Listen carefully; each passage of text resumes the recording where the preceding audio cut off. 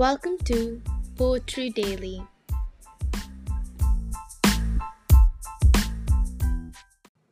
I Wandered Lonely as a Cloud by William Wordsworth.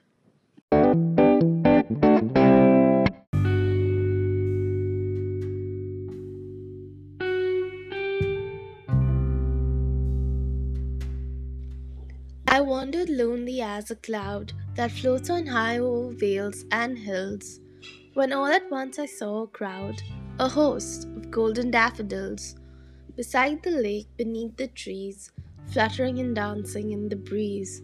Continuous as the stars that shine and twinkle on the Milky Way, they stretched in never ending line along the margin of a bay. 10,000 saw I at a glance, tossing their heads in sprightly dance. The waves beside them danced, but they outdid the sparkling waves in glee.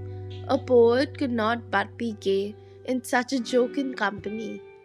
I gazed and gazed, but little thought what wealth the show to me had brought.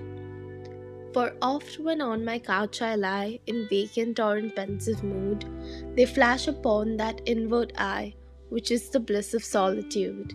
And then my heart with pleasure fills, and dances with the daffodils.